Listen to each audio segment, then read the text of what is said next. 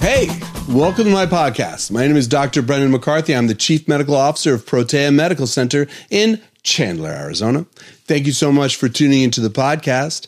Today's episode, we're going to talk about HPV and its progression from HPV to cervical cancer and things that you can do to be preventative for that. You know, human papillomavirus has been around forever, and it's a part of life. It's generally transferred through intimacy. That is the only way it's transferred, actually, and through sexual contact. And generally, it's benign. Human papillomavirus is a viral infection. Genital warts is the other name for it. It's generally benign. There's only two subcategories that are known to trigger cancer. In fact, 80% of women who are sexually active and 90% of men who are actually sexually active will have HPV at one point in their lives. That's how common human papillomavirus is. It's just there. It's a part of life. And where we get concerned is when you get one of the strains or subtypes that are associated with the progression to cancer. So the two strains that are most commonly associated with progression to cancer are going to be HPV 16 and 18. And what happens is when you contract human papillomavirus, it goes into the cell, and as a viral infection goes, it kind of takes over your cell's machinery and then tells the cell to start making more of the viron.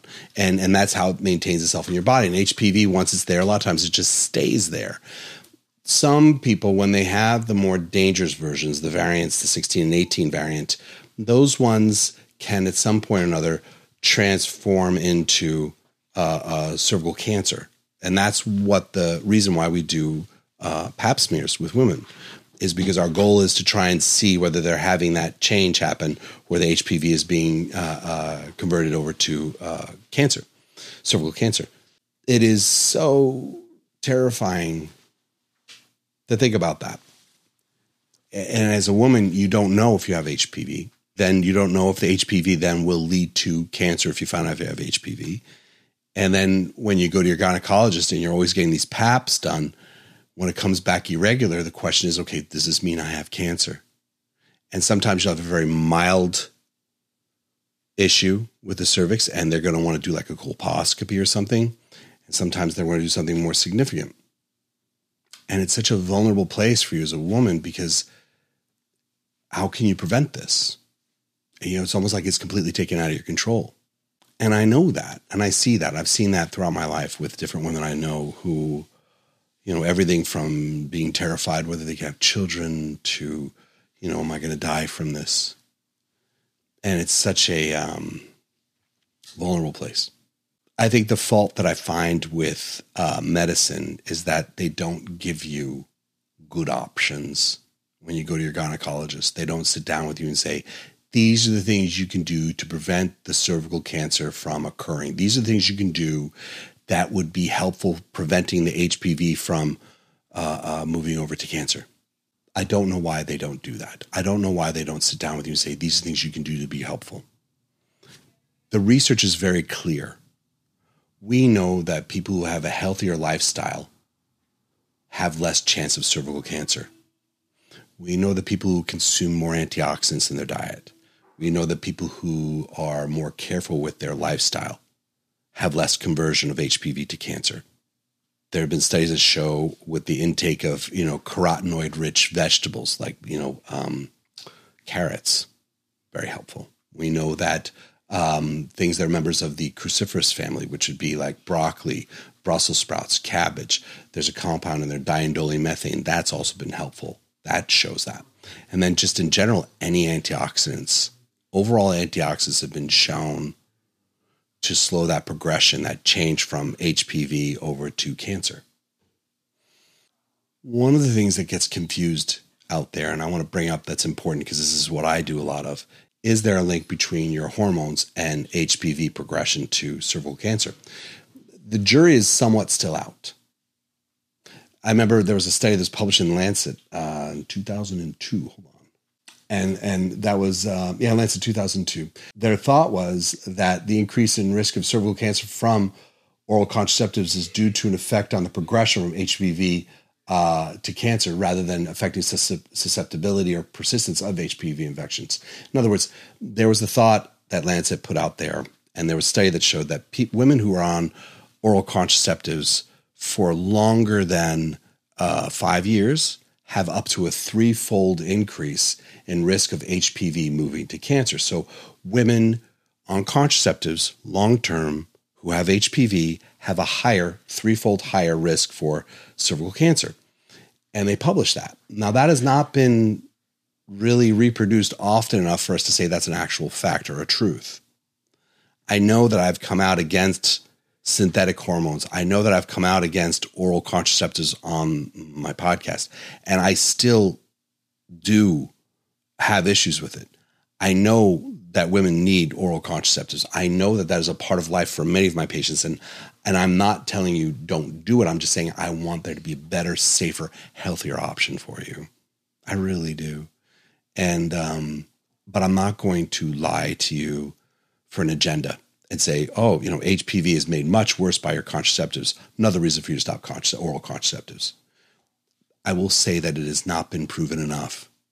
I'll say that Lancet article in 2002 has been, argued several other times since then that it doesn't. There's actually articles that show the medroxyprogesterone acetate, which is not a very healthy synthetic progesterone that is linked to breast cancer development.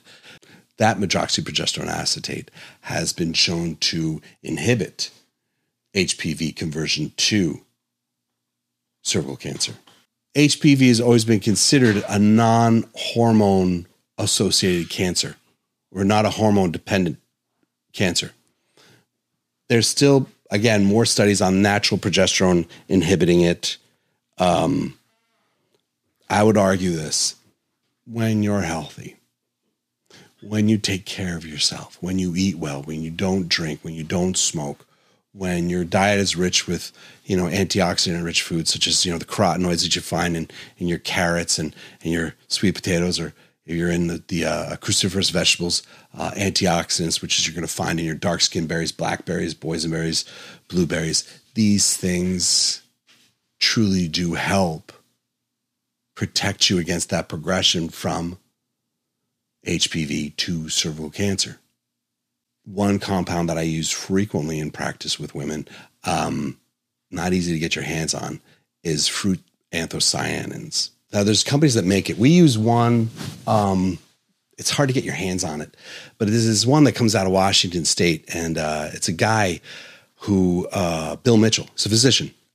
He contracted with these jelly makers, fruit preserve makers, and they would pick, blackberries, boysenberries, marionberries, all these berries up there, and they would make jellies. These companies make jelly. He would have them take the berries and break them all the way down and not add sugar to it, but make a syrup of just the concentrated fruit. And it was called berry anthocyanins. Bill Mitchell, the name of the guy. If you get your hands on it, that's the stuff we use. And, a couple tablespoons of it. It tastes delicious, actually. And there's no sugar in it. So it's, it's not like you're hammering yourself with jelly. But taking that compound has been shown. If you just for a moment pause the video, go to Google Scholar and put in there fruit anthocyanins HPV. That alone gives you enough information to show you that's a helpful thing. Look up, pause the video for a minute. Just trust me. Just look at this.